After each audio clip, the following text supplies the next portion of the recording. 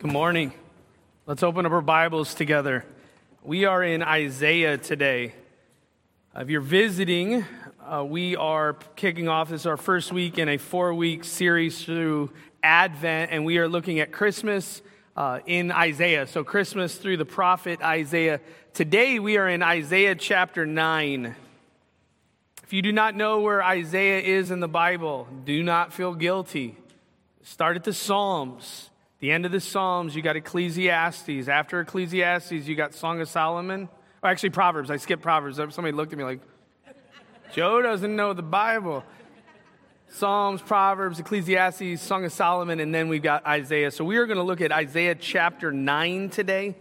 We are in Isaiah chapter 9. We're going to look at verses 1 through 7 of Isaiah chapter 9. This is God's holy word. As always, if you don't have a Bible, please pick one up over in the resource table so you can follow along. So we're at Isaiah chapter 9.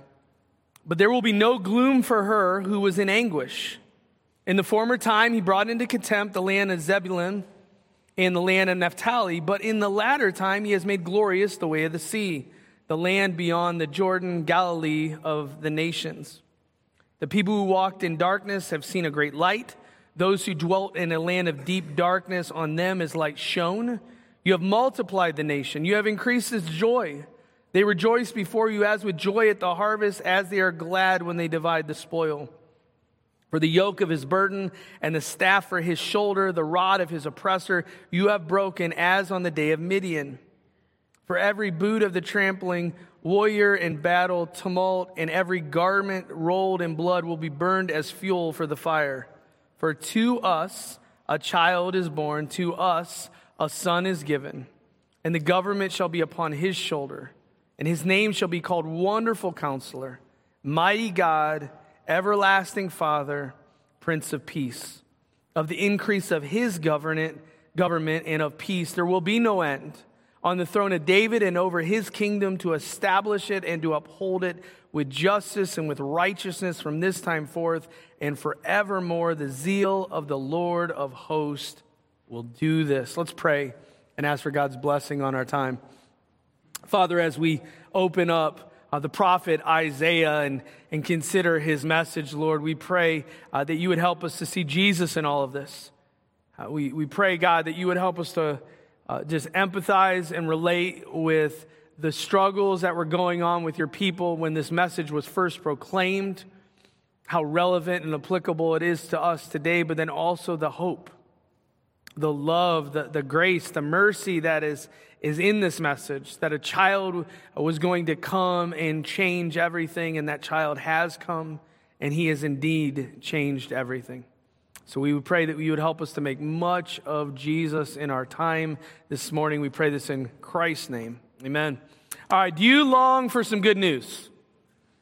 Do you prefer positive, uplifting stories or sad, discouraging, and depressing?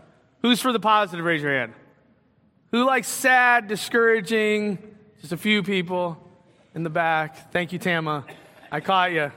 Now I embarrass you. I mean, reality, when somebody comes up to us and they says, I have good news and bad news, we want to just hear the good news, right? Like, why'd you have to share the bad news part? 2020, obviously, was a really easy year for everybody.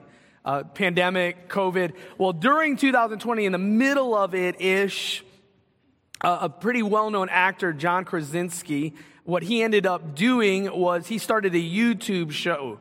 It was called Some Good News. Literally, Some Good News was the name of the show.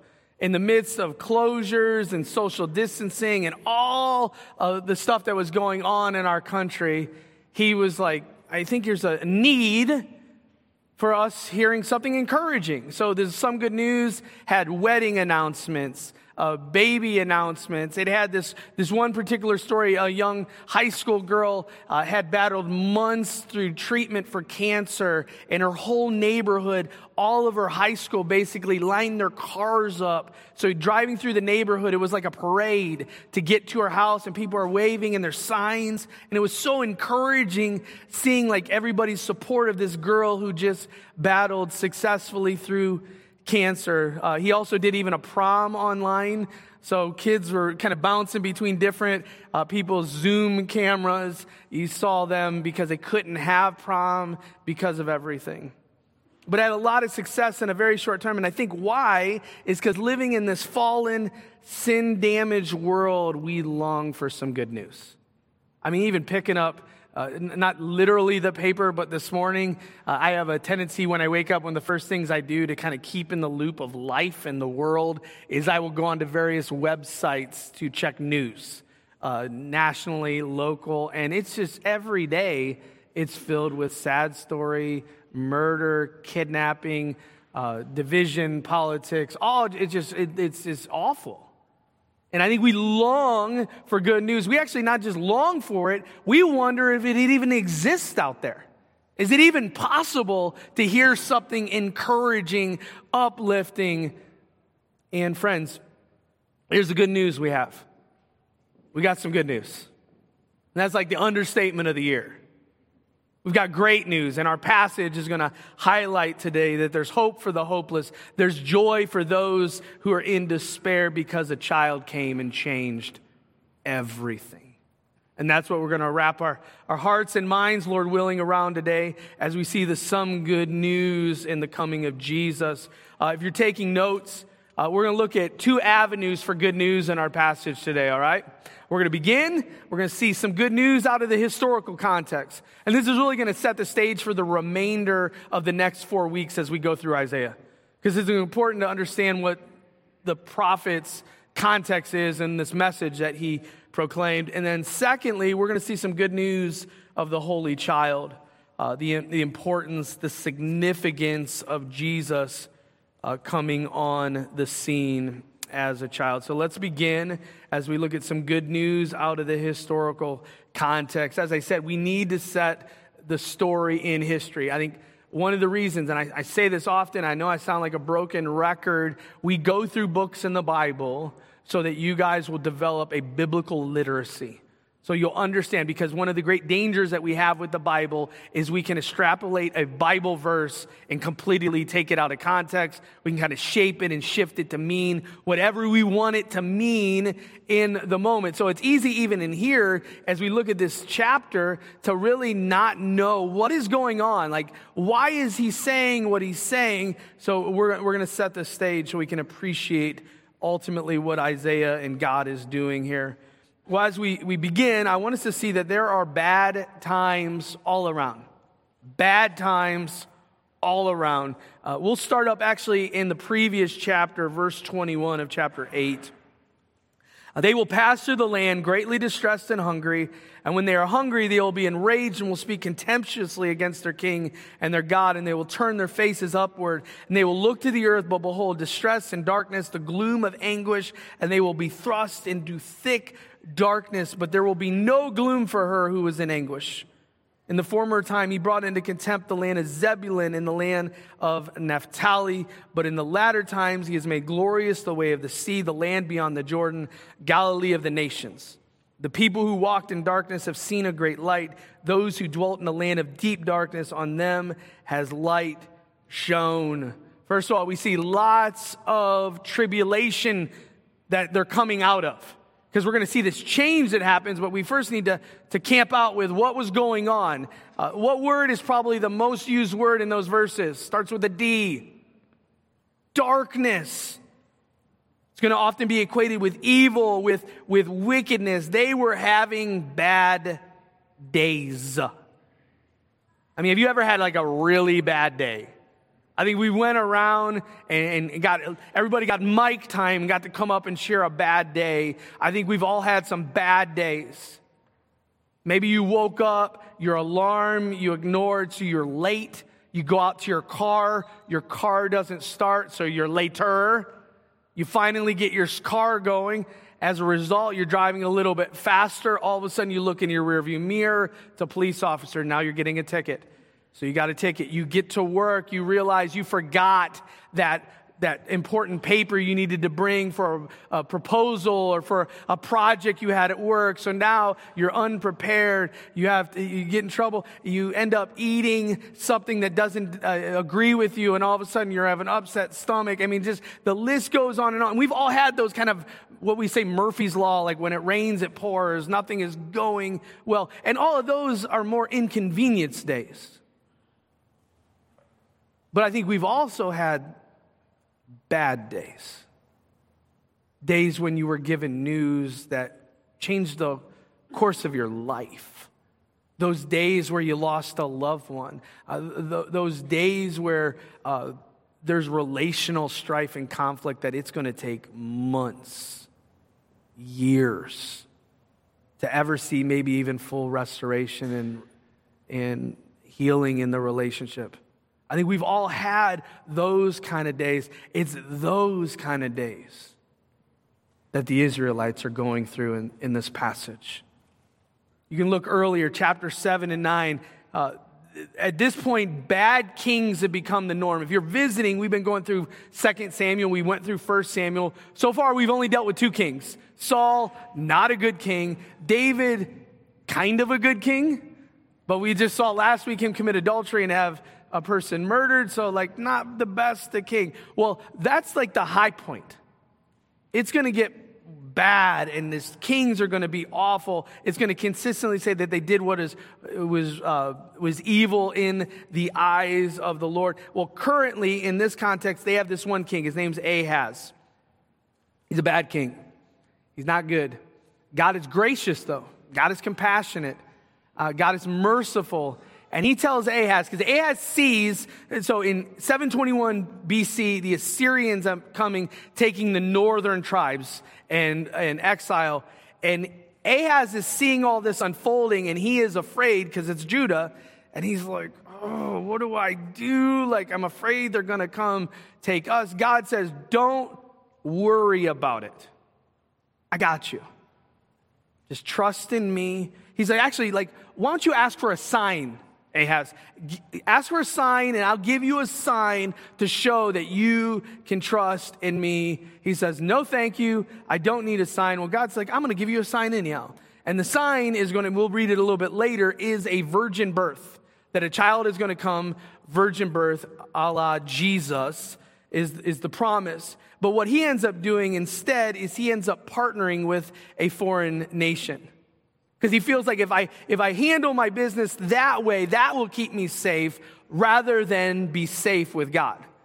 Well, God does not like unfaithfulness, and judgment will eventually happen. You can look later, 2 Kings 16 kind of unpacks all of this. But this is kind of the norm, that they have kings that are unfaithful, they have people that are unfaithful, idolatry is rampant. It is a dark, awful time amongst the Israelites.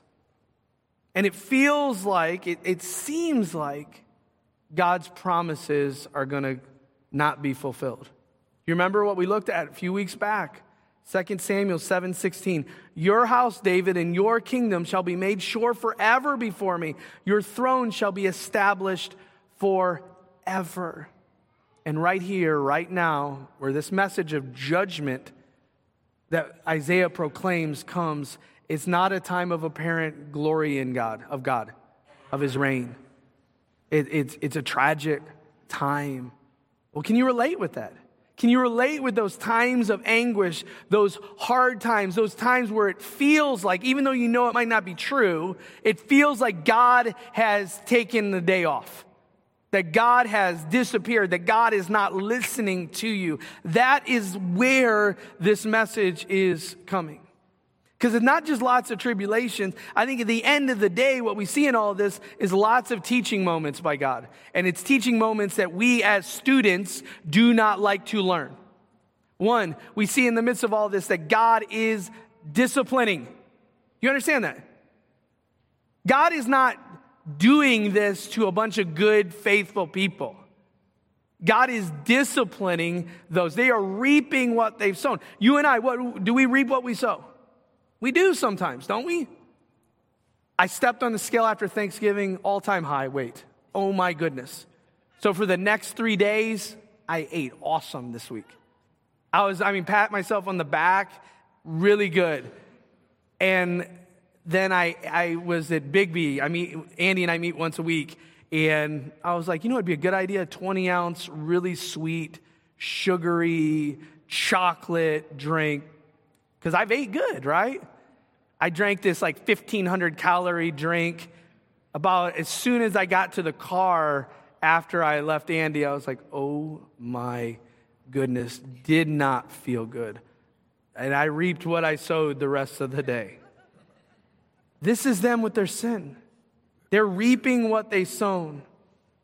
And we've seen it in the life of David. God will allow us to reap what we sow because of our sin. And what we're going to see is the land that first goes into exile is the land even mentioned here, Zebulun and Naphtali. It'd be the northern part. So imagine somehow, some way, America was going into exile and it started from the west and immediately it hit California. That's kind of like geographically what we're talking about. So they go into exile. God judges. It's deep darkness, sin involved. Not only that, though, in the midst of this kind of lesson-wise, guess who's aware of all this? Yahweh. None of this is catching God off at all. You understand that?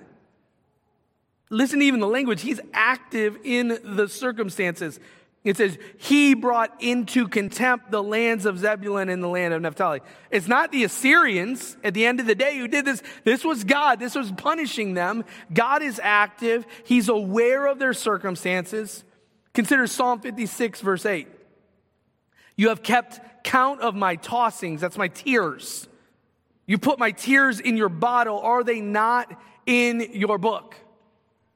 And I think what we need to hear today, especially if you're in that place where it's a time of suffering, time of affliction, times of doubt, times of fear, times of anxiety, you need to know that God knows where you are today. He's aware.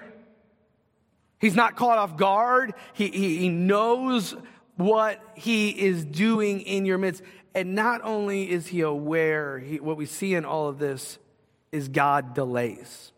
And we don't like that. You and I, let's be honest, we like things fast. We like things quick. We like things easy. For a while, Staples had a commercial, the easy button, where they'd come with various problems. You hit the easy button, fix. Who here would like a real life easy button? Yeah, cancer, easy button. Problems with my children, easy button. Problems in marriage, easy button. And then boom, it's fixed. And God's easy button is a slow, long, often drawn out process. And we see that here. Quick fix, this message, judgment, exile, and then there's this promise of this child. How many years does this take? 3, right? No. 30? No. 300? No. 500 to 600 years from the time of this message before this child comes. And then you can argue, as we'll look a little bit later, even the fulfillment of everything that is promised here is only partial when the child comes. The fullness of it, you and I are still in the waiting process. So now we're talking about 2,600 years of waiting on God doing what he says he's going to do. And that's sometimes how God works. Lazarus is sick. What does he do? He rushes to Lazarus' side. It says he waited 2 more days. Abraham, he's waiting, right? With his wife. Waiting to have a kid. 25 years later, that child comes. So I have to ask, are you growing impatient with God today? Are you struggling to trust him? Because if you are, this passage is good news for you. This passage is relevant, it's applicable, it's a message of comfort to us that in the midst of the anguish, in the midst of the waiting, our God is loving us, he's caring for us, and he's got a good news coming. Because that's it. Not only do we see bad times all around, yet there are good times ahead. There are good times ahead. Read verse 3 with me. You have multiplied the nation. You have increased its joy. They rejoice before you as with joy at the harvest, as they are glad when they divide the spoil. For the yoke of his burden and the staff for his shoulder, the rod of his oppressor, you have broken as on the day of Midian. For every boot of the trampling warrior in battle tumult, and every garment rolled in blood will be burned as fuel for the fire. Talk about drastic change from what we just looked at. Anguish, darkness, gloom, deep darkness. A few weeks back, there was a storm of epic proportions in Buffalo. They got like 6 to 7 feet of snow. I can't even wrap my mind around that kind of snow.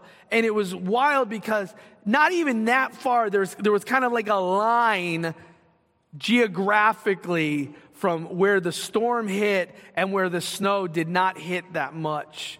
And it looked like you were in 2 different countries when you would see the pictures of 6 to 7 feet snow and a dusting. It didn't even look like, it was such a comparison. And that's kind of like the amazing contrast that we have here. You have gloom, anguish, darkness, deep darkness, sin, evil, despair, awful. And then all of a sudden, you have joy, freedom, peace, light. This is Psalm 30, verse 11. You have turned for me my mourning into dancing. You have loosed my sackcloth. You have clothed me with gladness. He mentions here the idea of harvest time. Why is harvest time good? Because you finally get to reap what you've sown. All of that hard work, all of that labor, all of that sacrifice, you are finally receiving a bounty. You're receiving the bounty of the food. You're receiving the bounty of all the food that you're going to get from the harvest. Also, the idea even talks here about the spoil after battle, increased possessions.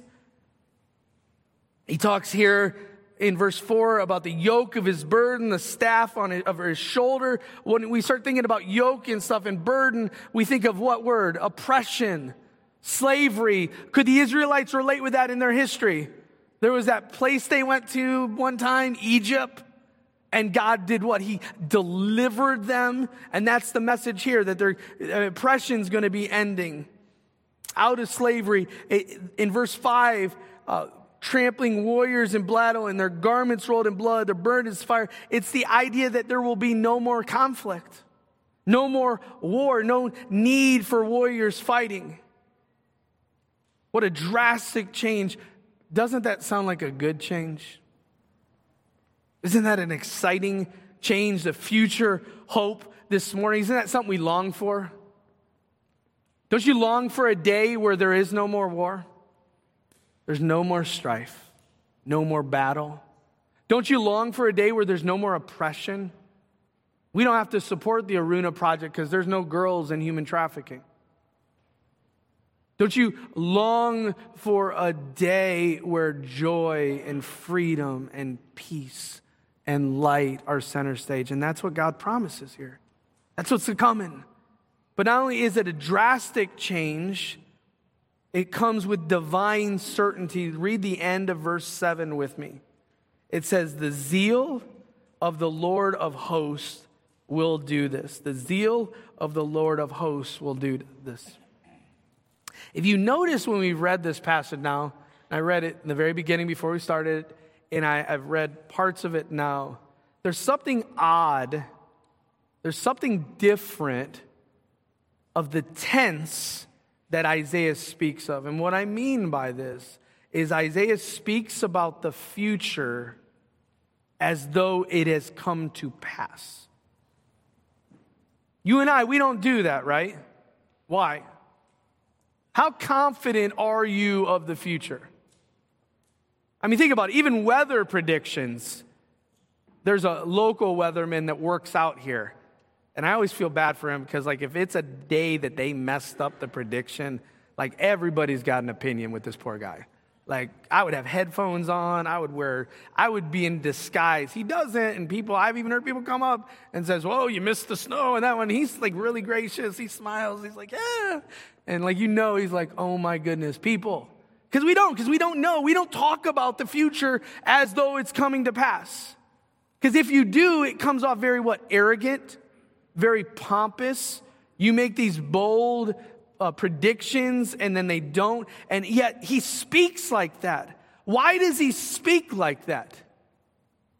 Because it's not his prediction, right? This isn't Isaiah's guessing of the future. No, it's Yahweh's promise of things to come. Luke 2, verse 10, it says, "Fear not, for behold, I bring you good news of great joy that will be for all the people. For unto us is born this day in the city of David a Savior who is Christ the Lord." So when he says that this baby is born, what he's saying is not just a baby is born. A baby is born that is going to come and is going to save the world. A baby is born that is one day going to die on the cross for people's sins, and he's going to come back in glory. That is what is happening. This is the truth. That's why wise men and shepherds show up and spoil the child with praise and worship. Because why? Because this is really happening. This isn't a possibility. This is a certain fulfillment. And why can we guarantee that? Because God is the one that's going to make this happen. Is there any chance that all of this will come to fruition? First of all, it's partially, as I said, 2022, this is partial fulfillment. Because the child came, right? That we're going to look at in a little bit. He came. He lived a perfect life. He went to the cross. He conquered death. And he ascended to heaven. And guess what? He's coming back. So when I say partial, that's the now element. The not yet part is when all of this comes to glory and fruition. And notice what it says. He says the zeal of the Lord. Zeal is commitment. Zeal is passion on God's part. If God says he's going to do it, is God going to do it? And we've talked about this over the years. You and I, at best, are partial promise keepers. Because we make these promises that sometimes you can't guarantee, you can't deliver on. And yet God doesn't do that. Isaiah 42, verse 13. It says, the Lord goes out like a mighty man, like a man of war. He stirs up his zeal. He cries out. He shouts aloud. He shows himself mighty against his foes. Or are you struggling today with fear, with anxiety, with worry? Is God going to abandon you? He will never leave you nor forsake you. Is our world, is our culture going to win at the end? No. The heavens are the throne, the earth is his footstool. The nations laugh and think they can plot and scheme against God, but he laughs in return. Friends, I know everything is not how we want it to be. I know the landscape of our culture and society isn't what you desire, but at the end of the day, God's got this. And we can rest and have confidence and assurance in that. So we see that good news, even out of this historical context, bad times, but good times are ahead. Well, let's look at the good news of the Holy Child, because it's really the answer of how is this going to happen? Is this his wishful thinking? Is this a pipe dream? It's like everything. I mean, I remember my grandma, no matter how bad things were, she would always say, Grandma Helen, she would always say, it's going to be okay. I'm like, I don't know if it's going to be okay, Grandma. She's like, it's going to be okay. And most of the time, she was right. Well, this time, it's not going to be okay. It's going to be great because of this child. Well, let's look at this holy child. Because first of all, he's the holy child that we need. He's the one who we need. Read verse 6 with me. As for to us, a child is born. To us, a son is given. And the government shall be on his shoulder.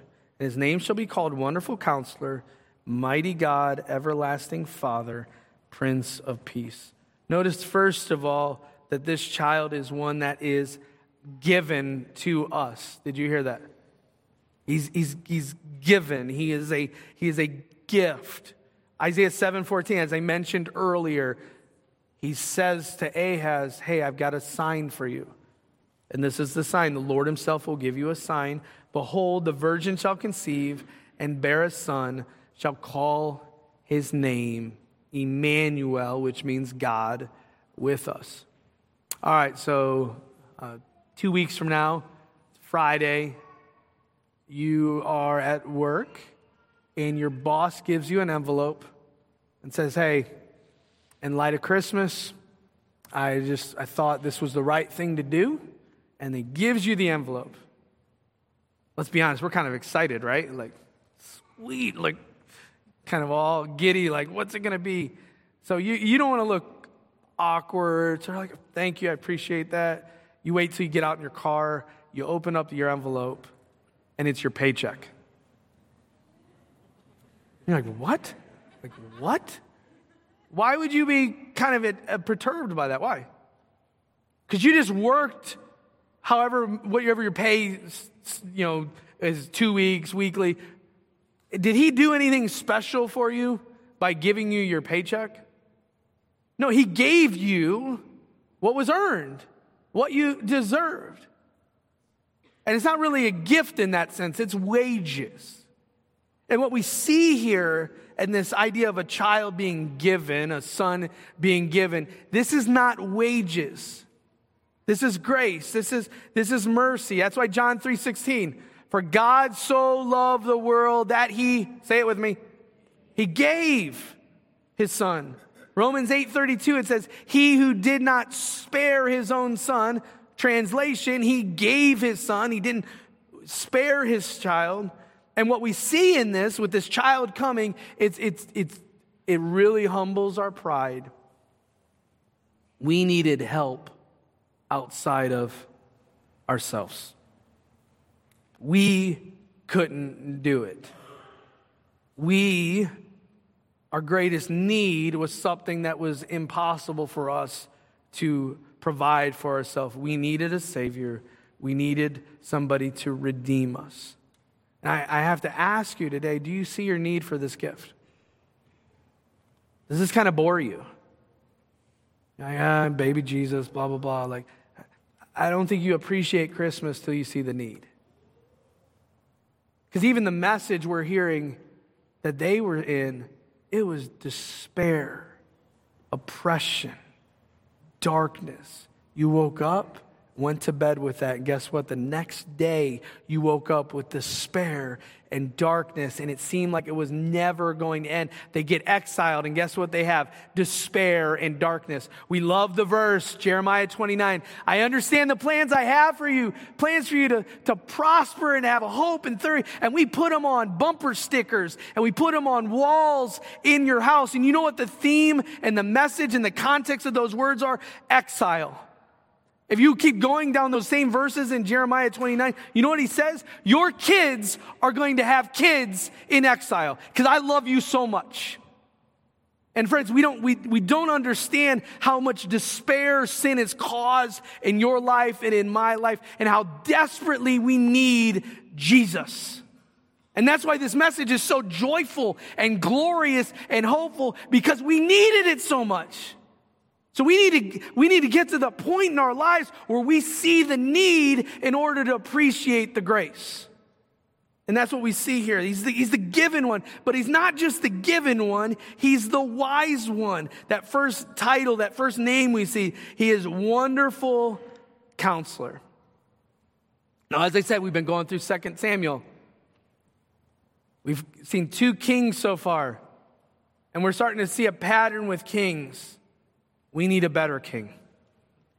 We're starting to see a problem with the kings, and the kings do not make good what? Decisions, unfortunately. So this word where it says wonderful counselor, it's a Hebrew word. It's derived from miracle, so it's wonder, it's supernatural. So what we start seeing is that this child is going to be this really supernatural, wonderful, remarkable, discerning leader that's going to come along. Have you ever had a bad leader? Come on, everybody nod your head. You've worked for somewhere where your boss was awful. You've played sports where you've had a bad coach. You've lived life. We've had bad, and I'm even going to go down a political path. Have we had some bad presidents over the year? Happens, right? How important is it to have a good leader? Right now, in initial context, King Ahaz, he is a bad king. We need a king who is wise. We need a king who leads rightly. And God says, guess what? He's a-coming. This son I'm going to give, this child I'm going to give, he is going to lead in a way that nobody leads. Jeremiah 23:5, behold, the days are coming, declares the Lord, when I will raise up for David a righteous branch, and he shall reign as king, and he will deal wisely, and he shall execute justice and righteousness. He will know what to lead and how to lead and when to lead. He will be a fountain of wisdom and discernment for his people. And ultimately, we see fulfillment of that in Jesus. 1 Corinthians 1:30, and because of him you are in Christ Jesus, who became to us wisdom from God, righteousness and sanctification and redemption. One we can go to and seek direction and discernment. Friends, we need King Jesus, and we have King Jesus. Isn't that good news? He's given us his Spirit even, who also is called a counselor in the scriptures, that we have access to him. Think of that right now. As children of God, we can approach his throne of grace. When you're not sure what to do in life, you can ask him and he will guide and direct. We have his word to guide and direct. That is the glories of this Jesus, of this son, that he's a gift who gives. He's the wise one. But not only is he the holy child that we need, he is the holy child that God promised. Read verse 6 with me once again. So he goes on, from wonderful counselor, he is mighty God, everlasting Father, Prince of Peace. Notice that he is divine. Everlasting Father. Now this gets a little tricky and dicey, because immediately he's saying that this child is everlasting Father. Let's think theologically, guys. This seems problematic. Why? Because the Trinity is God the Father, God the Son, God the Holy Spirit. Now, is he saying that the Son is also the Father? Is there some breakdown in the Trinity? I would say no. I think what he's saying here is, in this language with kings were synonymous with a father, like the fatherly figure of the nation. But here's the difference. This Father is everlasting. What's the problem of the father of all these kings? There's a pattern we see when we go through 1 Kings, 2 Kings, when we read Chronicles. The kings would live, they would rule for so many years, and then what would happen? Every time they would, say it with me, they'd die. Kings die, people die.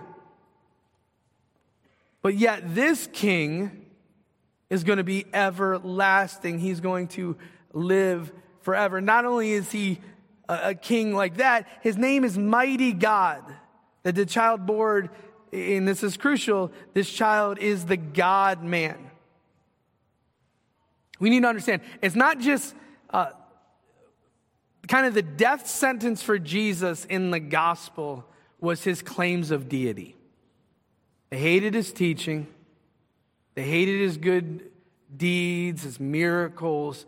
But the thing that broke them to the point that we've got to kill this guy is what they thought was the blasphemy that he considered himself God. And that's what we see here, that he's mighty God. He's not God-like. No, he is God. He is God. He was God. He will always be God. That was the need for the virgin birth, because he can't ultimately find his origin through a normal man and a woman coming together and then having a child, because that child would by very nature only have a human nature. And yet this virgin birth, we were able to have the God-man. We sing it during the holidays. Listen to lyrics by Charles Wesley. Veiled in flesh, the Godhead see, hail the incarnate deity. Please this man with men to dwell, Jesus our Emmanuel. That's Hark the Herald Angels Sing. And when we start thinking about this as him being the God-man, I think you also have to come to grips with the condescension of Jesus, is accommodating that he stepped down from heaven. Philippians 2:7 says he emptied himself. John 1 says, in the beginning was the Word was with God, the Word was God. And then it goes on and says, he tabernacled amongst us. And that's the heart of the gospel, that God came down so that you and I might go up. That God ultimately defeated sin. And only God could do that, right? Would it be wise for a blind person to have a blind person lead them through a difficult minefield? No. It would be really foolish. And God knew, due to sin, due to humanity, that you and I would never be able to fix or deal with the sin problem. That he had to have someone who was different, who could, while at the same time identify and be in their place. And that's Jesus, that he's divine, he's the God-man. Are you grasping the uniqueness of Jesus? And friends, this stuff matters. I know some people, they get bored with theology. They don't like to talk about theology. It's just me and Jesus. That's great, but theology matters. Your perception, your view, your understanding of Jesus matters. And this is non-negotiable. Jesus being the God-man, that he is fully divine, but also fully human. But not only is he divine, he is Davidic. And then we start seeing a lot of language about leadership, about ruling, about government. In verse 7, he says, of the increase of his government and of peace, there will be no end on the throne of David and over his kingdom, to establish it and to uphold it with justice and with righteousness from this time forth and forevermore. That he is the promised fulfillment of what we saw in 2 Samuel 7. That there's going to be somebody that sits on your throne, David, and he's going to rule and reign forever. And this child that comes is going to be that child. But the problem is the child did not fit the mold from the world's perspective. The child did not fit the expectation level. All right, I was able to figure it out.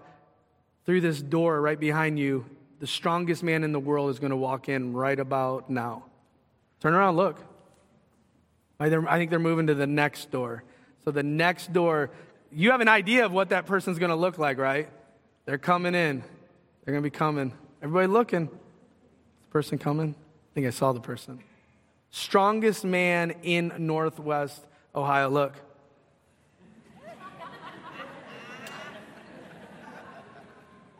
Did that match your expectations? It did not match mine.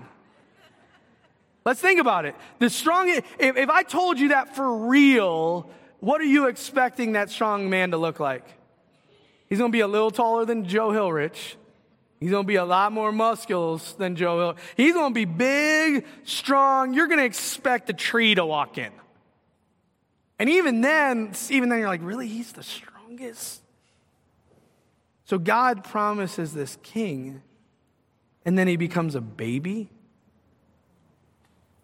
And he lives a perfect life, and then he's a carpenter, and instead of coming on a war horse, he rides on a donkey. Instead of him conquering the Roman Empire is what they were hoping and kind of crossing their fingers, instead he gets crucified by the Romans.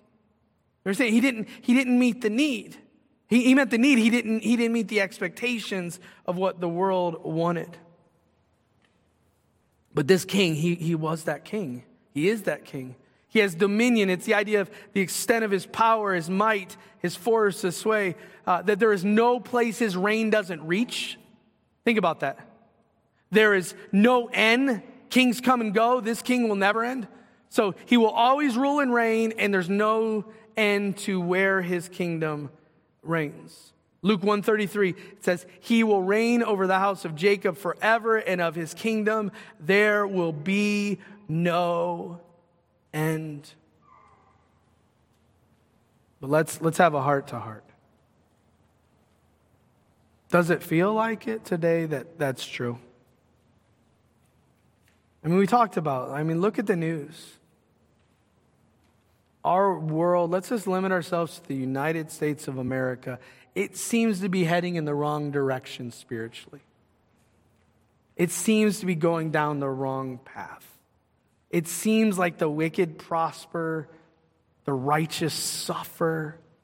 Go outside of the United States borders, it feels like that, probably even more around the world. I mean, the reason we pray for these nations each month is because these nations are all places where the gospel is being severely resisted and fought against, and Christians are very much being persecuted. And in the midst of all that, doesn't it feel like we have a 12-year-old as the strongest man in the... It doesn't feel like they're that strong.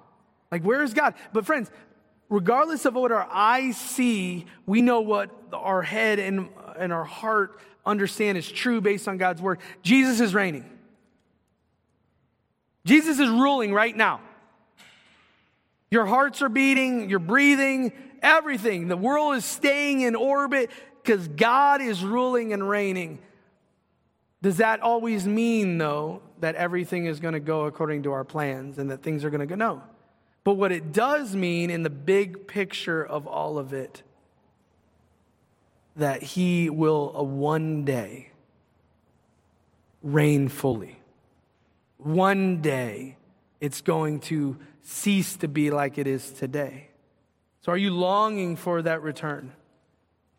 When we went through the book of Revelation, I love the last couple chapters of Revelation. They're just glorious. They're beautiful. And I love the words in 20 where it says, "Come quickly, Lord Jesus. Come quickly." That's our hope. So I said this is a relevant message for you and I if you're going through a dark season in your life. Because it's a reminder that God has already came. And it's a reminder that he's a coming back. And we can have joy and meaning and significance in the interim, but it's going to get a whole lot better. Because I think at the end of the day, you and I, we long for something better, right? Don't we? Nobody gets sick and says, you know what? I hope I don't get better. Like, I kind of like the feeling of being sick. This is awesome. Like, I hope that cough never goes away. Wouldn't that be awesome? And my throat feels like sandpaper. Man, this is nice. Nobody says that. Nobody goes through financial difficulties like, it's kind of nice not having any money. It's a lot less stressful. Nobody says that. Nobody going through a difficult time, maybe in a marriage, in a family relationship, maybe dealing with children. Nobody says, man, I wish we would fight more. I really hope and pray at no point do we stop having this bickering. We just don't. No, in all of those situations, what do we hope for? What do we cross our fingers? What do we pray about? Like, God, I want it to get better. I want more. I think because innate within us, we long for something more, for life to be better, circumstances to be better. We want there to be hope. And friends, that is where we find ourselves in Isaiah. The original audience, like I said, darkness, despair, anguish, oppression, suffering. And God says, hey, I've got hope for you. A child's coming. It's actually not going to happen in your lifetime. It's going to be generations down. But you can even have hope now because one day I'm going to deal with all of this eternally and forever. So friends, if you're there today, you want more, you're longing for more. One, you have it already in Jesus. There's hope for the hopeless, joy for despair. Everything changed with the coming of the child. But we do, even though we live this side of the cross, we also live in this world.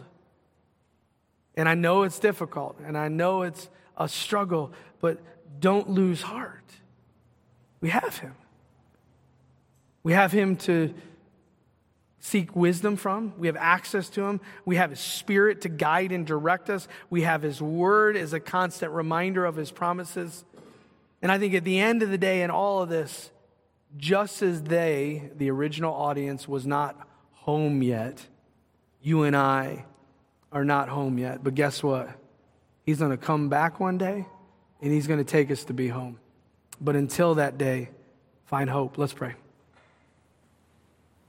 Lord, we thank you for Jesus. We thank you for the good news of this message. We pray, God, that we would be a people who are not bored by your hope, that we have not taken it for granted. We pray, God, that you would ultimately help us to be those who are filled with that joy, that delight, that happiness, like people waiting for the harvest to finally come. So we thank you for Jesus today. We pray in his precious name.